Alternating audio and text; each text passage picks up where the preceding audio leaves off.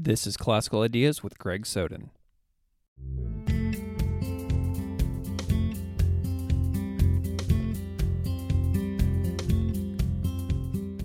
Welcome to Classical Ideas. This is Greg Soden. Today is a conversation about a life in Zen training. My guest in this episode is Corey Hess. I got connected to Corey through a mutual friend, Mado Moore, abbot of Korinji Monastery in Wisconsin. Mado Roshi consistently shares links from Corey's fantastic blog, Zen Embodiment, and I noticed Corey posting regular comments and links on a Facebook group about Zen practice in the United States. I started reading the Zen Embodiment blog too, and found it to be unique and interesting. Corey's blog creatively and poetically talks about his Zen experience in Japan and the United States and encourages others to dive in to their own unique inner process of embodiment and awakening. Corey's blog brings Zen off the cushion and into society, into parenting, into being married, into the professional world, and into his direct work of helping people in his body therapy work doing structural integration, meditation instruction, source point, and craniosacral therapy.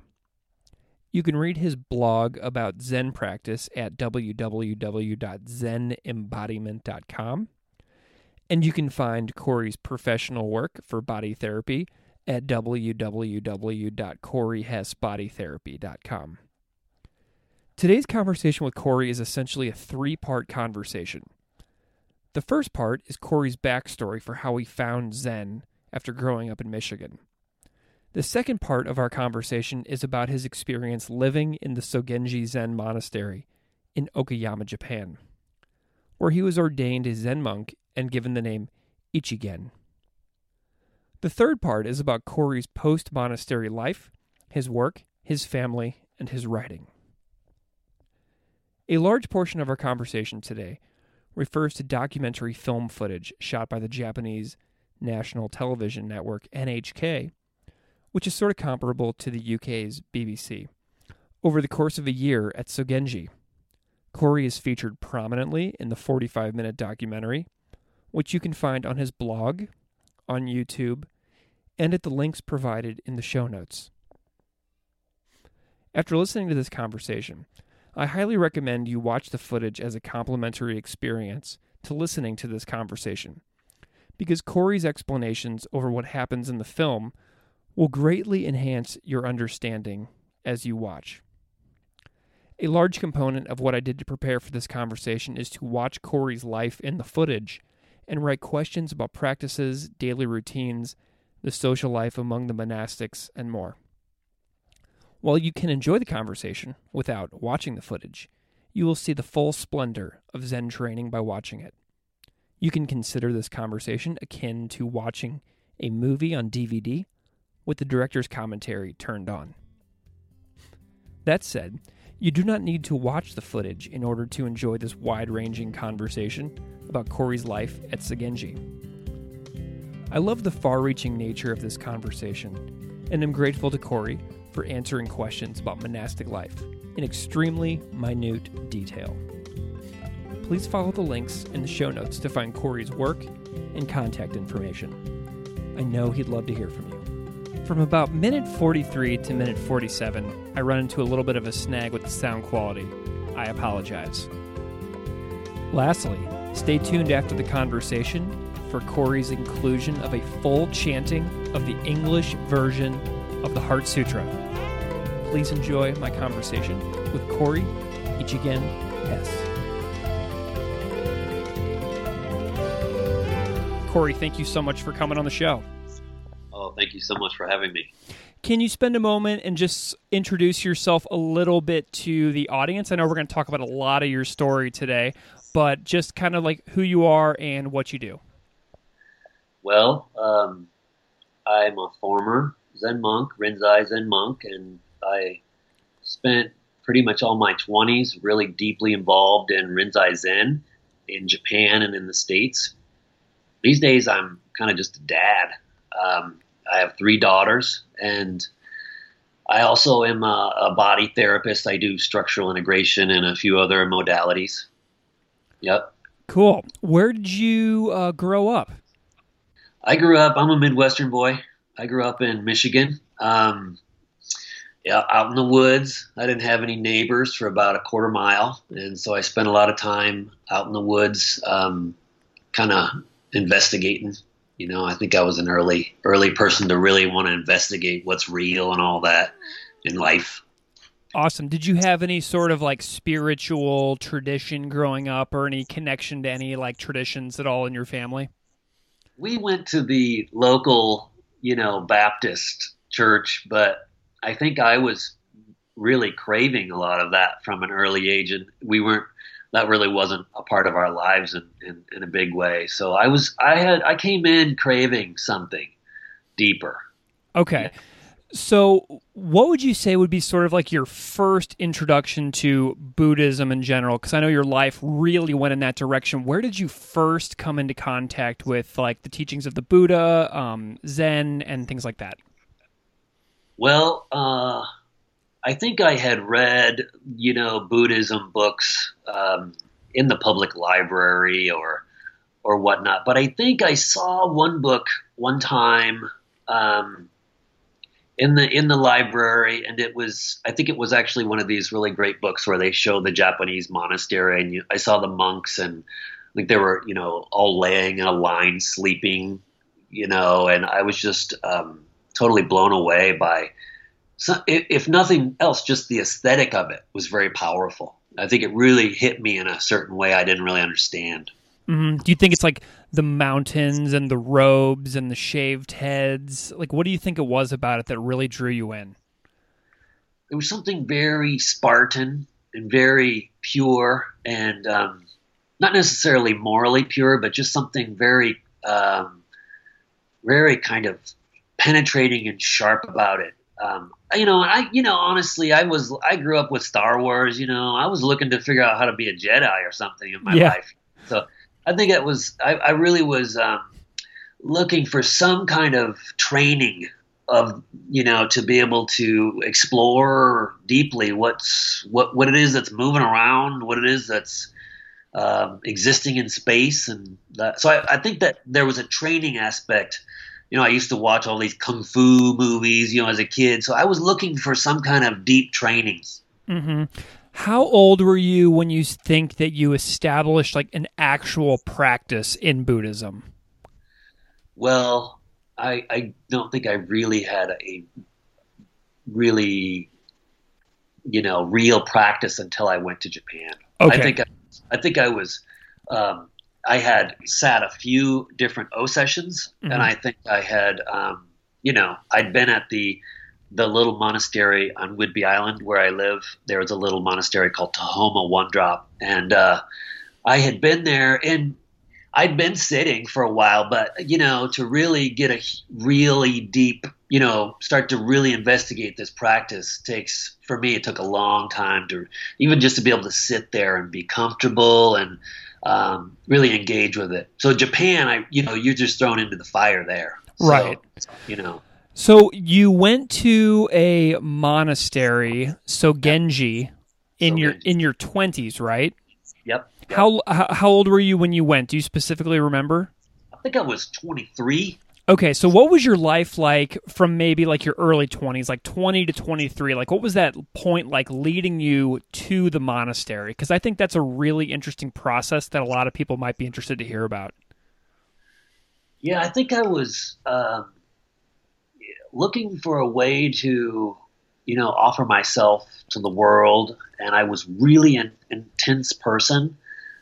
Pretty, artistic and pretty gifted with some athletics and physical, but there was some aspect of me that was kind of wound tight, and I felt like there was, there are different parts of myself were not working together. I felt like I was going in a few different directions as a 20-year-old, and so we were wild and crazy. I went to school in Missoula, Montana. We were kind of like trying to be Jack Kerouac and trying to figure out how to, be wild and crazy artists and live life to the fullest. But there was this part of me that really craved some kind of intense training of some kind.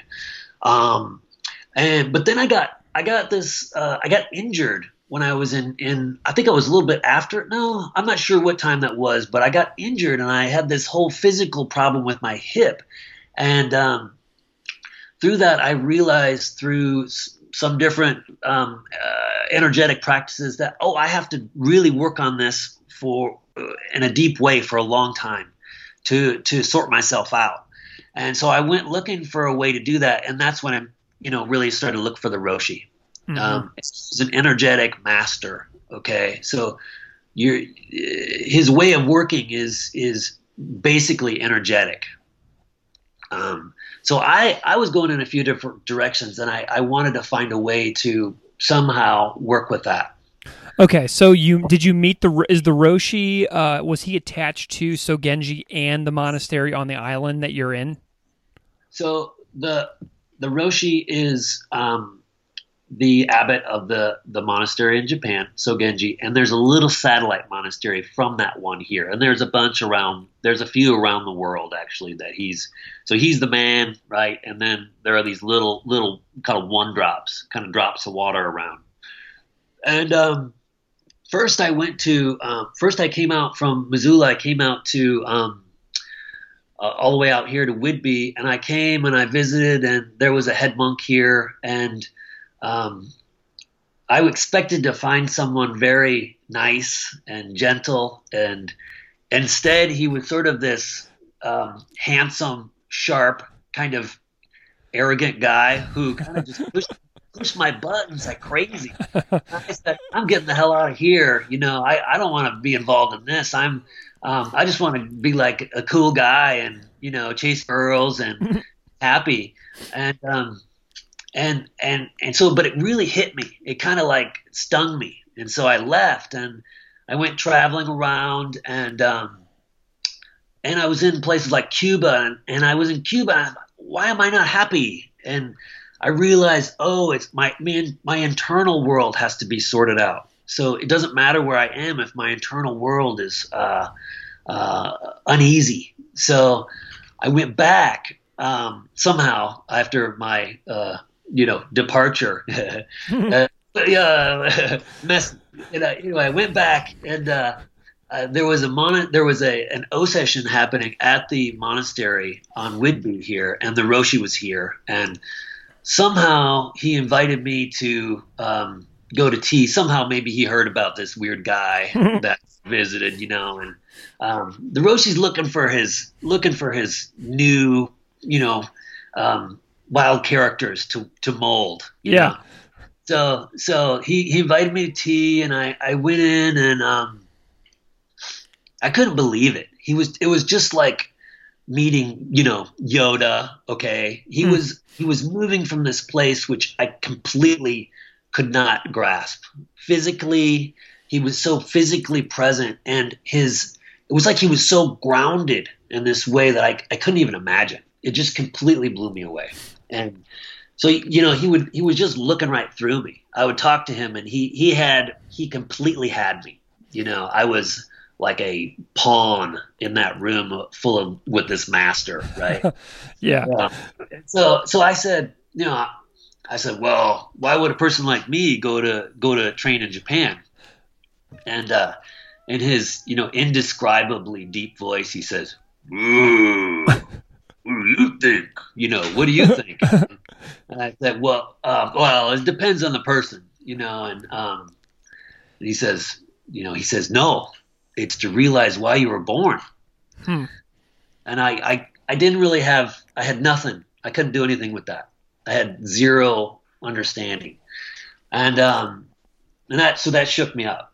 And then I stayed. He let me stay for the rest of the 4 days. It was a 7-day O session. He let me stay for the rest of the 4 days, and I sat in one of these knee chairs. Yeah. I was just suffering. Just this like ball of like key confusion and pain. And then on the last evening, I had this opening, and it was like time stopped, and it was a really big carrot for me. It was a carrot to show me, oh, this is possible with this. And, I could like read everybody's thoughts. And so, people have stuff like that when they start, and for me, it was a real wake up, like, oh, this is a practice that I could really dive into. Mm-hmm. Okay. But then I left and I was on my brother's couch in Seattle the next night, but then, oddly enough, a little bit later, I got to go as a chaperone for this group to Japan, and I visited the monastery. And they had me marked as a possible weirdo to go over there, And so I went, and it was really profound for me being with the Roshi and being in the monastery. And there's always an aspect of like you're kind of like, are these yuppies playing dress up? Mm-hmm. What is this? But then there's this other aspect where it's like, oh, this is so it deeply affected me. I was going to the Roshi for he allowed me to go for Sanzen, which is the private interview. Yeah. And he just sizes you up, and I just went in there and I just cried, and it was very intense, and so it really hit me, but came back and I still just wanted to be a normal guy. I don't want to go do that training. That's crazy, and then then there was an O session again on the island, and day 6 was September 11th, 9/11. And so that head monk I had talked about came into the day 6, and day 6 you're pretty raw as a new practitioner. Yeah. Anyway, he came in and told us that the 2 planes had crashed. So it shook me up, and I realized, oh, I'm going now. Right. So that's how I ended up going to Japan. Oh my goodness. Okay, so everything that you just described, so like going to Japan, people can actually see your experience in Japan because there is a film that exists that you posted on your website, Zen Embodiment, that details your experience in like sort of like a day in the life in a monastery. And so like people can go to your website and they can watch like 50 minutes of footage basically from like the time of a wake up until sleeping time in a monastery in Sogenji, Rinzai Zen Monastery, and you are in the film. Yeah. So tell me about this film. Like, why does this footage of this film exist that demonstrates like a day in the life in this monastery? Well, I think for the Japanese, they have a particular fascination with the foreigners who are there training. I think in some ways for them, Zen is a little bit like, some form of Christianity here that people feel like is kind of tired and old, and maybe they've been there, done that. So they're just shocked by the fact that we are all these foreigners, these really tall, strange, foreigners, men and women, are there training for almost decades, years and decades. And so I think for the Japanese, they have this, like, either it's this thing I don't care about, or it's so far and exotic, the training, that normal people don't do Zen training in Japan. They don't think it's possible. So the fact that we're doing it is pretty exciting and exotic for them. Okay, so how long was this film crew in the monastery filming all this footage? Yeah, they I think it was like a year that they came and went, and we got to know them pretty well. They were really sweet people, very sincere. Yeah, so through the film, there's some time lapse, right? It's right. Like it's winter and then it's spring or whatever, and so that's a little confusing. And also, the film was never finished, so the editing is a little bit tricky. So, but yeah, and also they kind of wanted pyrotechnics. They wanted things to be kind of they didn't want to show anything that wasn't kind of fascinating. Right, they wanted action, yeah. Action, yep. Okay, so in this film, you are in there a lot. So how old were you, do you think, when this film was made? I I think I was about 27, 28. Okay, That, I think I maybe turned 28 during the film. Yeah. so is this about halfway into your stay in the monastery? Yeah. How Yep. long? How long were you there again? Well, that was all my 20s. So Okay. after I went there 23, that was it. So I was just like there, and then I was here a little bit at the monastery. So yeah, it was like 30. We were kind of out of there. Okay, cool. So in the film, in the very beginning, it sort of shows like the morning wake up routine in a Zen monastery. So people appear to be wearing very, very heavy coats inside. You can see their breath, like it's obviously very cold. And then early in the film, you are there and you hit a giant bell with a wooden hammer. So what does this mean? Well, so the first thing we do is we go to Choka, and Choka is the chanting. So we do that for like an hour. Okay. So you get up, someone says Kaijo, so you wake up, someone yells Kaijo, you get up, and then you go immediately to go chant. Okay, and me ringing that bell is to call everyone to go to the Hondo, the great building, the great hall rather, to chant. So that's everything in the monastery is done with a bell. So that way communication is kept to a minimum in that way. So honestly, what that does is, I hear a bell and I start to smell rice, Right. or whatever. You get very Pavlovian in that way. Pretty funny, yeah. So after you hit this and you go into the Hondo, the meditation hall in the morning for Zazen seated meditation, how long is the morning meditation? So like 4 to 5 is Choka, and then you go back to the Zendo and chant just a little bit more, and then everyone runs to Sanzen. So in the video, you see people running, and that's right after Choka. Okay. So, and then that morning lasts until 7, or it did when I was there. I think it may have shifted slightly, but so that's 2 hours of Zazen and Sanzen with the Roshi. Okay. So during the chanting, something that people who watch the footage will notice is the chanting. And this is seriously intense. Like I was taught a little bit, like the Heart Sutra and the 4 great vows and chanting a little bit. And it's really, really hard. And the film clearly shows people who are like catching their breath during these chantings. So like, can you talk a little bit about the physicality of the chanting practice? Yeah, I did write one blog post about that.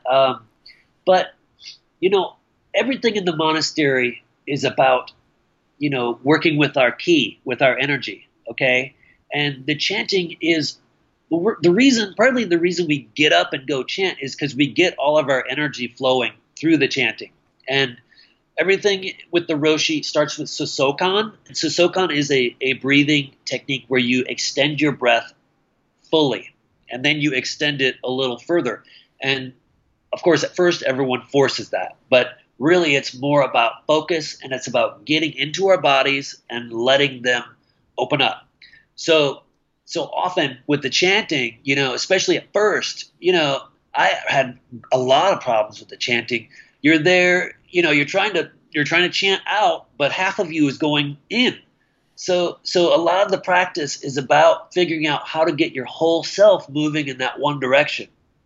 So, that you see that with people in the video, like they're working on that. They're figuring out how to get their whole energy going in one direction. Does that make sense? Absolutely. It's really a sight to behold. And in order to actually understand how difficult it is, I think that somebody actually has to try and do it. Yeah. So during Zazen, whenever you're seated, you have your hands placed in a really certain way. So a lot of times it'll be like a mudra where like one hand will be resting on top of the other, but then the thumbs will be pressed together in like sort of like an egg shape. Yeah. And in the film, I see that the hand mudra in the film is not with the tips of the thumbs touching like you see in some Zen photos. It's kind of like where you have the thumb inside of a fist and then you wrap your hand around the fist. So, like, do you have like a seated meditation mudra that you prefer? Because I've seen it done a bunch of different ways. Well, I think officially for the pictures, they're going to do this normal kind of with mudra with the thumbs touching. But, Rinzai's a little irreverent, to be honest. It's a little bit more, there's a little less OCD on everything being done exactly perfect. It's not bad that's the way it is. And Soto, I think, is a little more OCD on everything being done exactly, the way Dogen said it or whatever. But the Rinzai, it's a real physical practice. It's a real energetic practice. And a lot of us, the Roshi would normally sit grabbing his thumb. It's a little more like there's a little aspect, I think, where you can feel your tanden, but just below your navel, you can feel that a little bit differently by grabbing your thumb. And I personally like that better. I think if we're trying to do like this perfect mudra, I think people actually sometimes can't go as deep in their zazen. They can't let go as much if they're trying to do this perfect mudra. Okay, cool. I like that. I was always curious about that because I've seen it one way. Like our mutual friend Mato Moore has it with the grabbing of the thumb in his book. Yeah. And then I've seen people do it with the thumbs touching, like in sort of like the egg shape. And I was always just curious if there was like a specific reason for that. So sorry for getting a little too nerdy and technical there. No. So I want to talk a little bit about Sanzen, which you mentioned earlier. And there is a really intense scene in the film where there's a student and teacher meeting, and the student screams like full volume in the face of the teacher, and then the teacher screams back and rings a bell, and then the student bows. So what is the purpose of this? What is this practice known as? Like, why is there this yelling between the teacher and the student, and what is it all for?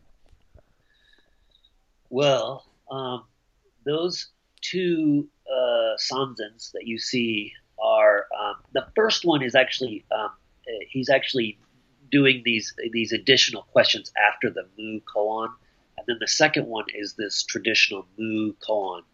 And sanzen is like this meeting of energetic kind of soup, okay? And you are presenting your energetic state of mind, and the Roshi is there with his state of mind. And it's a blending of those. It's a meeting of minds. The mu koan is what you do actually is the shout is an expression of an energetic overflowing. So if done well, it's not force. So if you're really doing the mu, it's exploding out from this overflowing of energy. So people think it's some kind of, that you're yelling, but really, if you're doing it well, it just is emerging from this energetic overflow. Okay, interesting. So it's not like, what else is like kind of like the purpose for anybody who doesn't know, like these meetings? So you're going in and you're trying to present your state of mind to the Roshi. Okay. And the Roshi's job is to show you where you're off, show you where your state of mind is fuzzy or it's not sharp, or he finds your gap, and you are looking each time you go in, and it's like you're in this duel, okay, and you want to show him you got it, okay, and his job is to outduel you every time and beat you every time, and to show you, oh, you're wrong there, you're off there, you're missing it. So, okay. So thinking back on your sons and experiences, like what would you say is like the biggest things that you gain from doing a practice like Sanzen over a period of years, like with one teacher? I would say that the Roshi is this master of, he's like this blacksmith who's forging his students to open up to their true nature. And for me, I found this deep level of relating and communicating energetically that completely changed my life. And he was so to the communication in Sanzen is there's a verbal aspect. Sometimes you're talking, but really there's this whole under the table energetic aspect. And that's the real teaching. And so you're getting transmitted this Buddha state of mind, and you have to learn how to receive that. You have to learn how to embody and let it transform you and metamorphosize you. That's what Sanzen's about. Cool.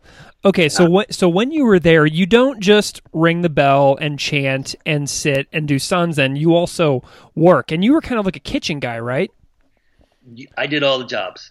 Okay, Yeah. cool. There's a guy that you probably know about, an author, Rinzai Monk, shows on Jack Hobner. Yeah. Have you read any of those books? Yeah, he's fantastic. Oh my gosh, those books are amazing. So he's got a scene in Zen Confidential where he's always like getting into fights with his kitchen staff and people in the monastery in California.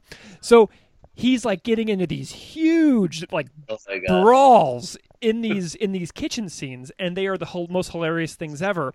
But your environment seems like super quiet and peaceful in the film, but there's probably more to it than what we see in the film, I would imagine. So you're surrounded by people. What's like the social scene like in a place like Sogenji? Like, are you friends with the people in the film? Is there socializing? Are you not supposed to talk to each other? Like, how does that go? Well, when I was there was some social stuff really going on, and there's a whole brotherhood, sisterhood thing. As a new person, a Kohai, you come, and it's really helpful to have senpais there who've been there a little longer, and they have really transformed through their practice. They can really help a new person, and so there is a whole social aspect there. I had great friends, still great friends from that life.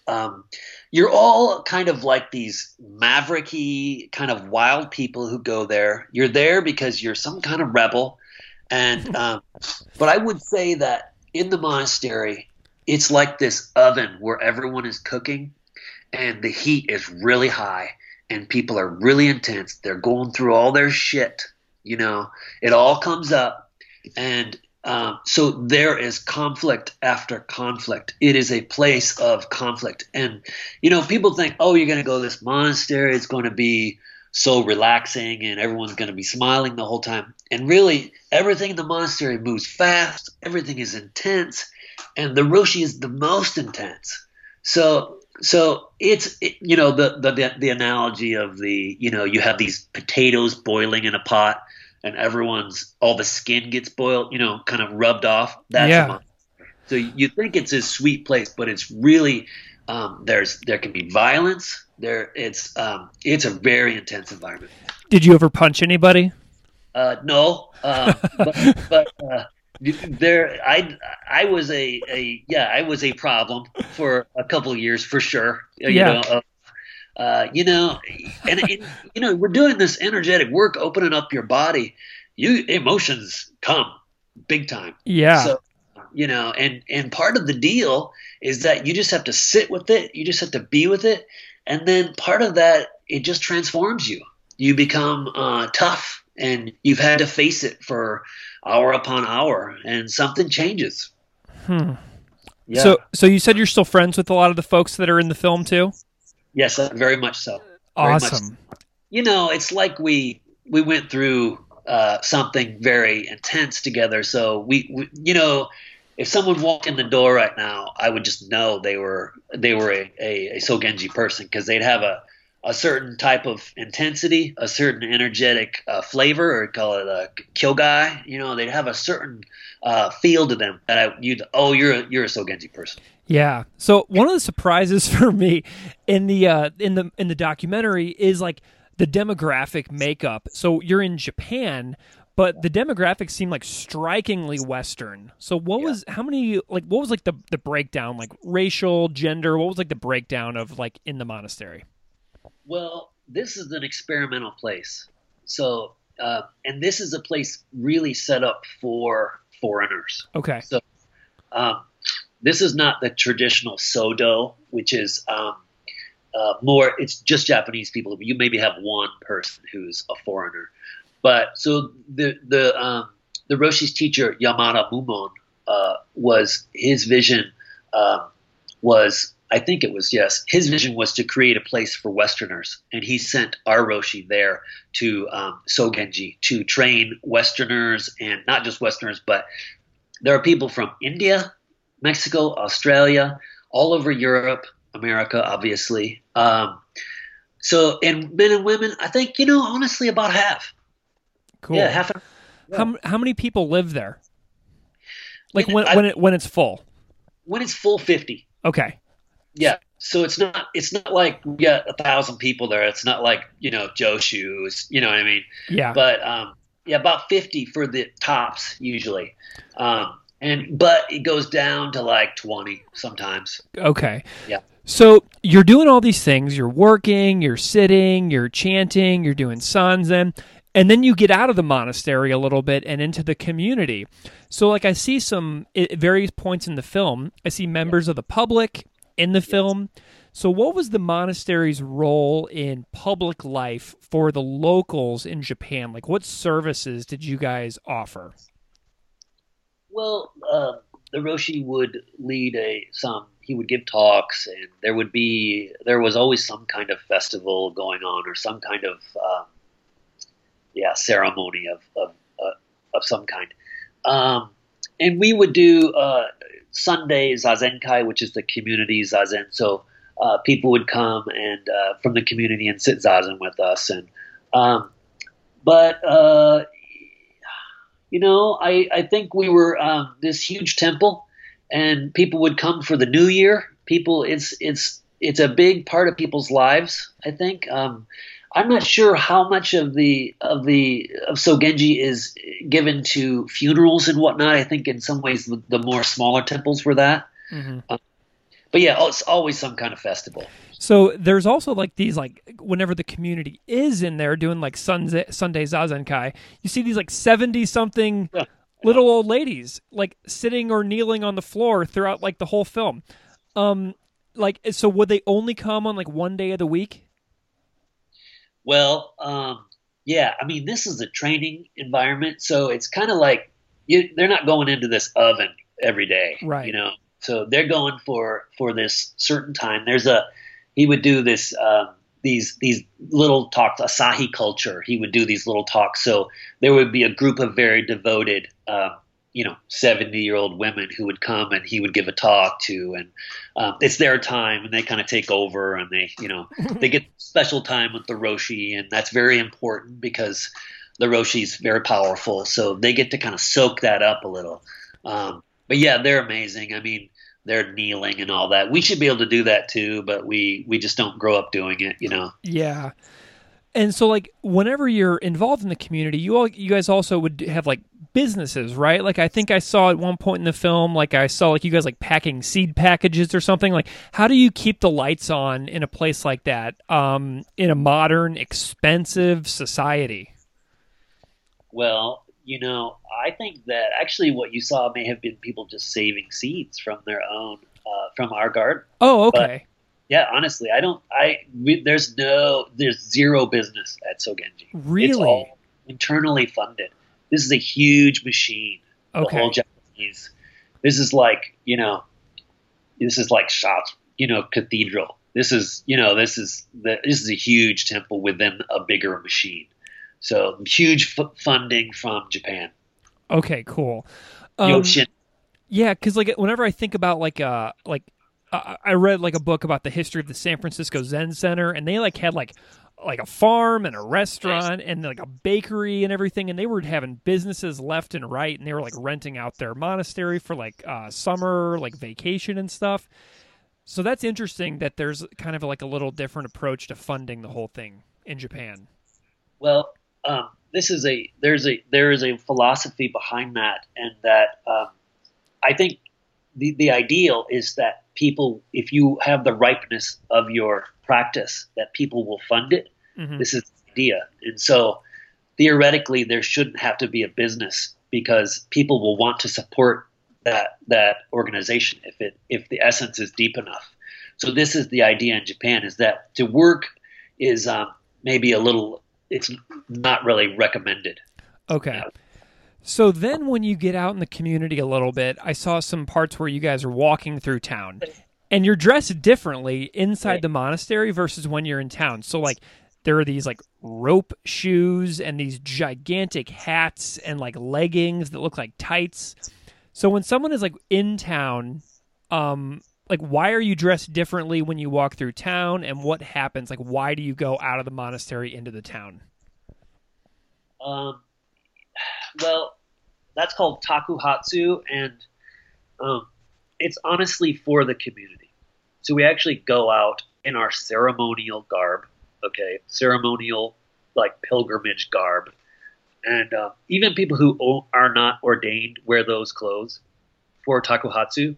Okay, so people who are just living there and they haven't taken the ordination vows, all that, they go to takuhatsu, and we go, and it's honestly for the people to be able to support the monastery. That, and they don't give that much. It's not like we get a bunch of money, so or rice, So it's more that the community can offer something to for their own practice. So we go for them, honestly. Cool. And I know some people are wearing navy blue robes, some are wearing black when they're out on the walks. Like, is there any difference in the color of the robes that is important? The winter robes are the denim, and Oh, okay. are the black. Okay. So, yeah. So in the winter you wear these beautiful denim, robes, and the summer is this mesh sort of plastic thing. Nice. Yeah. So I know that you were ordained, and I want to. The last thing I want to talk about before we talk about your current businesses and your current life is your ordination. So your entire ordination is in the film, right? Yeah. I mean, they yeah, pretty much. Yeah. I mean, Yeah. that is amazing that you are the one person who got their entire ordination in this film. Yeah. Yeah. So there's like a long process that goes into it. So at the very beginning, you come out and you're wearing white in your ordination, and there's a Right. person next to you. Who is with you in that ordination? Oh, that was my very good friend Sogaku, who's a Portuguese guy. He's actually a teacher now in a different lineage in Paris. Okay. But yeah, he was already ordained.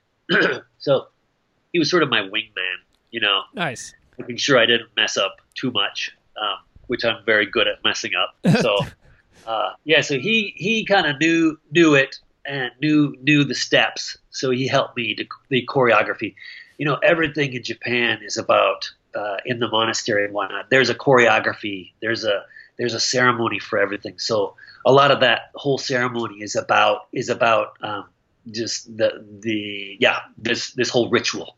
Okay. So then the Roshi gives you new clothing on a tray, and then you walk around with that. So what's the deal with the clothing on the tray that's wrapped up? Well, I think the white symbolizes the lay person. So Okay. white usually symbolizes lay people in Japan in the monastery. So laymen, paying would be wearing white and not black. So ordained people would wear black. So I go back and I put on my black robe, and then I'm a different person. I'm not a lay person anymore. So it's a symbolizing me going from a lay person to an ordained person. And then when you got that, the Roshi shaved your head a little bit and then gave you more clothes. So what were those steps? So they gave me the kesa, which is the Buddhist robe, and that's the very formal long sheet that you wear. Has lots of meaning, I'm sure. But yeah, so and he shaved that. It was like something I'm getting, but something else shaving off my delusions or final. Yeah. So yeah, right. So it's a civilized ritual. Yeah. Okay, cool. And then at the end, you received a really beautiful certificate, and I heard then the Roshi call you by the name Ichigen. So what does your ordained name mean? Well, I had already had the name Ichigen, which means one. But he gave me a second name there, and that was Tairei. So I had two names there, Tairei Ichigen. And Tairei was a former Roshi at the monastery, and I'm not sure why he gave that to me. People don't normally get an ordination name, but my name, Ichigen, I had for a year or two before already. But yeah, Ichigen, that's my name. Cool. Was any of your friends and family able to come to the ordination? I did have a really good friend who had spent time with me at the little monastery here in the States. He had come, my good friend Chris Lanning, and then his folks were there. And then I had some friends who live in Japan who visited. My folks did not come, my family. For a lot of people, I think their folks aren't completely supportive of their time in the monastery. Yeah. Okay. So do you think that Americans or Westerners should study Zen in Japan? Well, I think if you have what's called the great doubt, this is a great need, sort of your whole being needs to really discover, this real truth. I think working with maybe the best teacher, best flavor for you that works is what you need to do. And I think that, the Roshi is getting a little older now, but still the most sublime teacher I am aware of. So if, everybody's got a little flavor that works for them, So I would not tell anyone that they should go train with the Roshi. If you're like me, who, extremely intense, wanting someone who could take any kind of intensity I could offer and be able to give me more, that was the Roshi. And I ate it up, soaked it up. So if you're looking for an intense environment, I would say you might want to check that out if you're pretty psychologically stable. That said, I don't think everyone needs to go to a monastery. I don't think that's not for everyone, and that's good, And if you want to stay in the States, I think I like that Nato more. I think he's doing some cool stuff over there. I don't quite understand their schedule exactly, but I think he's doing real Rinzai training, and so I respect that. Why'd you leave? Well, I left because we came home and we started a family. Oh, because you met your wife over there, right? We did. And we left, and our karma changed, and we came home, and we had a whole life change. I was going to stay there for, probably 10 more years. And I was like the Roshi's guy. Mm-hmm. I was one of the starting lineup. I was going to be a Roshi. So then when our karma kind of shifted, then we came home and we were going to try to figure out how to stay really involved, and then it didn't quite work out. So we left the scene and we decided to move on and be our own people. And you talked to me, like we've been talking now a little bit offline for several weeks now, and you mentioned to me that the monastery is sort of like a breakout for you of sorts. So how did you navigate this reorienting of yourself in society, like with a normal like daily routine and like living in cities and coming back to the States and all that? How did that reorienting happen for you? I think that the training and the Zazen, it all gives you this internal compass, and so you have your own way of working with this true nature and with the universe, and so for me, I had to just creatively work on maintaining and working with that. So there's a whole term in Japanese Zen called kufu, and kufu means creative problem solving. Mm-hmm. And so for me, it's been this just wonderful artistic kufu about how to figure out how to offer myself on the world in a meaningful way, artistic way. So it's all tied into the training. So it's like our whole lives are still the training. We're still expressing that. We're still working with that. It's just in a slightly different venue. So Corey Hess body therapy is Yeah. like something that you do like for a living, right? Yep.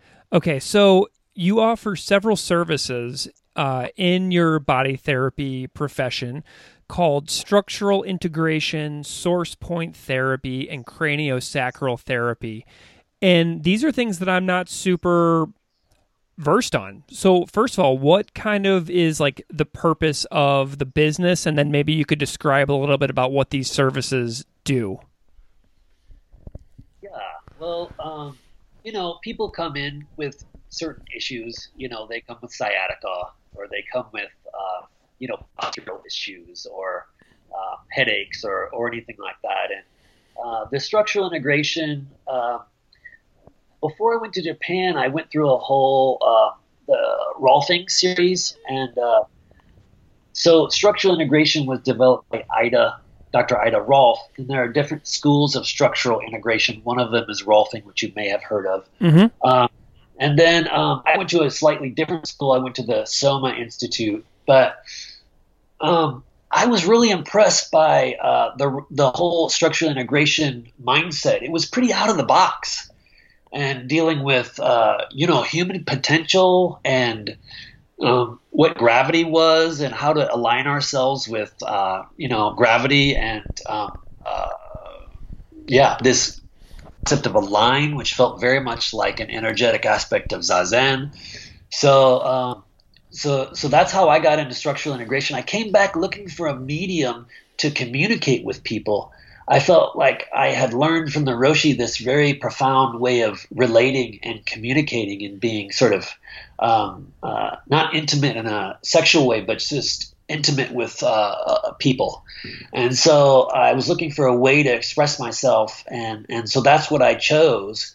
Craniosacral is very similar to Zazen in a lot of ways for me. It's about you're sort of like a tuning fork. I sort of do Zazen with people, and sort of working with energy fields and alignment and allowing the system to self-organize. This is all very similar to Zazen. The source point was developed by a Rolfer who was a really high-level Kaplo Roshi student, and it's sort of like energetic Rolfing. Mm-hmm. So that's been like a whole other language for me to figure out how to express myself after the training. So there's been a pretty cool marriage for me between Zazen, the training, koan work, and source point. It's all sort of in this. It's all very similar to me. So this is kind of like a way to like bring the energy work that you were talking about earlier kind of out off the cushion, out of the monastery, and sort of into the world, right? Yeah, as Zen people, the whole life there is about saving, all beings, right? So at first we're sitting for ourselves, we're trying to just, get ourselves together. And then we have certain experiences, different breakthroughs, Kensho, Satori, all these things, they happen. And, then it's really about how do we offer ourselves to the world. And for me, I was looking for a way to offer myself to society. And, I'm still working on that. The blog is very much about that. How can I creatively help people to open up to their potential and open up to something deep and beautiful they don't know exists. So, yeah. How has the blog called Zen Embodiment, how has the blog helped you process lessons and memories from the monastery as you go about your life in like the world as a parent and a spouse and as a professional? Yeah. I really believe in art, actually. I really believe that, talking again about this internal compass, I feel like the Zazen gave me this real access to this truth and a way to interact with it cellularly. And I feel like in a way the art is very similar to that. It's like the more I to express something that's true, the more I have to engage with this internal compass, and the more true that then the art becomes. So it's a way to kind of check myself and explore and how to really relate to people and how to help people. That's what I'm trying to do. Nice. And you told me via email, there's a quote in one of your emails that I loved. It said, many monastics have a hard time integrating their training into a good, harmonious life. I write my blog to show that it really is possible. So it's almost kind of to me like you are like the equivalent of like a university professor in the ivory tower, you know, and some of those folks have a really, really hard time communicating their expertise to people who don't have their training in physics or chemistry or animal sciences or whatever. And it seems like you do. It seems like you have a good ability to bring the sort of ivory tower phenomenon to ordinary language that people can get. Boy, I'm working on it. Yeah. I really feel, you know, I'm going to do it. I'm figuring out how to do it, you know, and I feel like it's very important to demystify some of this. The blog is for a few different people. It's for people who are just starting out. Some of the blog posts are about how can we just engage with our process? How can we really start to get involved in that and know there is a process? And then that's also for very serious people. Some of my monk friends in the monastery read it, and it's my way to be a senpai to them and to help them to say, you can break through. You can really do this. You can transform. You can, metamorphosize through this work. And then it's also, you know, for some of my buddies who are out and they're, again, trying to figure out how to, bring it all into their lives. How can we do that? And the blog is, again, it's for me. It's my own way of exploring that and trying to express something real and true. And so I write it for myself, and I write it for all those other people too. So yeah. How does so I loved your entry. One of them in particular that I was thinking about is Zen Dad. Yeah. So I have a daughter too. So how does your Zen practice and the training that you have undergone, how does that influence your parenting? Well, I think they very easily can realize or they realize they're connected with their true nature, I think. So I think trying to let that really thrive and flourish within them. So I think we're trying to help that to just naturally exist. That's what we're trying to do as parents, is let their spirits really kind of soar. That's our hope. Is I think we went to do a lot of this training, I think, to kind of shake off a bunch of filters that we had built upon ourselves. You know, the Zen monk is a person that's they're not perfect. They're not doing anything perfect, but their filter is they don't have a filter so much. So they're right there. They're fresh. And I think that kids have this fresh state of mind. And so we're just trying to help that to flourish, try not to get in the way too much. You know, that's what we're trying to do. Nice. Well, Corey Hess, author, Yes, former Zen monk, body therapist. Tell everybody who's listening like where they can find all of your writing and your professional endeavors on the interwebs.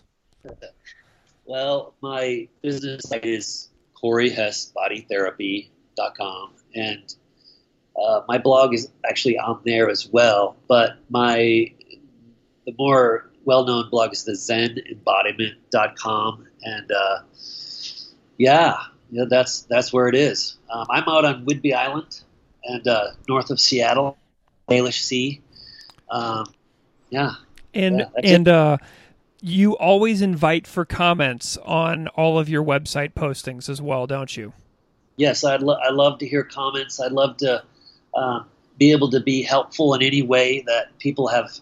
I often get questions from people from Poland are writing me about different energetic problems they're having or issues or questions about Zazen, and I really enjoy that. That's really fun, especially some of these issues that nobody seems to have a way to talk about.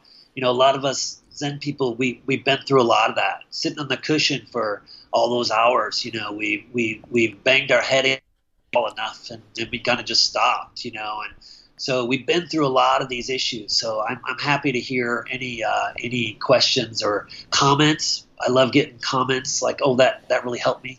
I'm not getting paid for my blog, so it's very nice to hear, oh, that was helpful. Nice.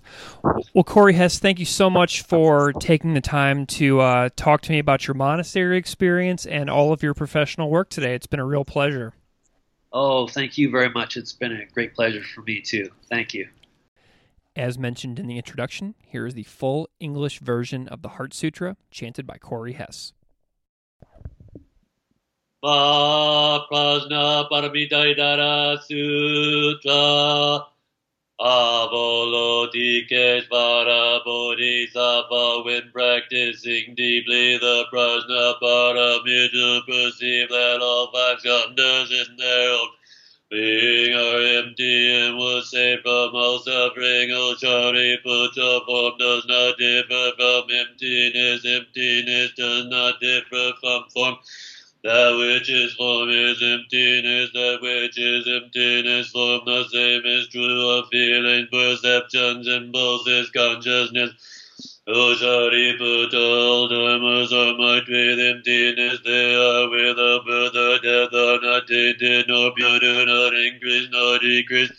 Therefore in emptiness, no form, no feelings, no perceptions, no impulses, no consciousness, no eyes, no ears, no nose, no tongue, no body, no mind, no color, no sound, no smell, no taste, no touch, no object of mind, no world of eyes through to no world of mind consciousness, no ignorance, and also no extinction of it through to no old age and death, and also no extinction of no suffering, no origination, no stopping, no path, no cognition, also no attainment with nothing to attain.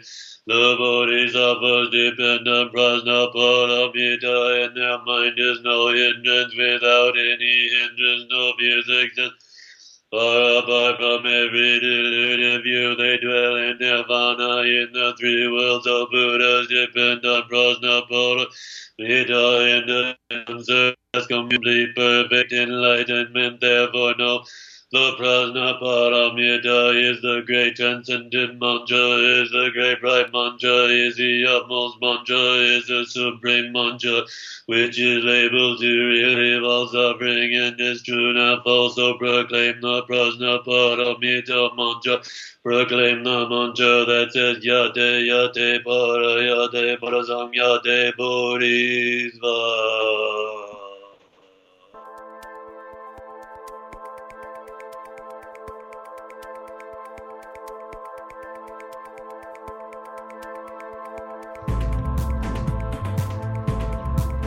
Classical Ideas is produced by me, Greg Soden. Music on Classical Ideas is composed and performed by Derek Strybig. You can find his music at www.wearewarmmusic.com. If you like this show, please rate it on iTunes, Stitcher, or wherever you get your podcasts. You can email me at classicalideas@outlook.com. or find me on Patreon at patreon.com/classicalideaspodcast. Thanks so much for listening.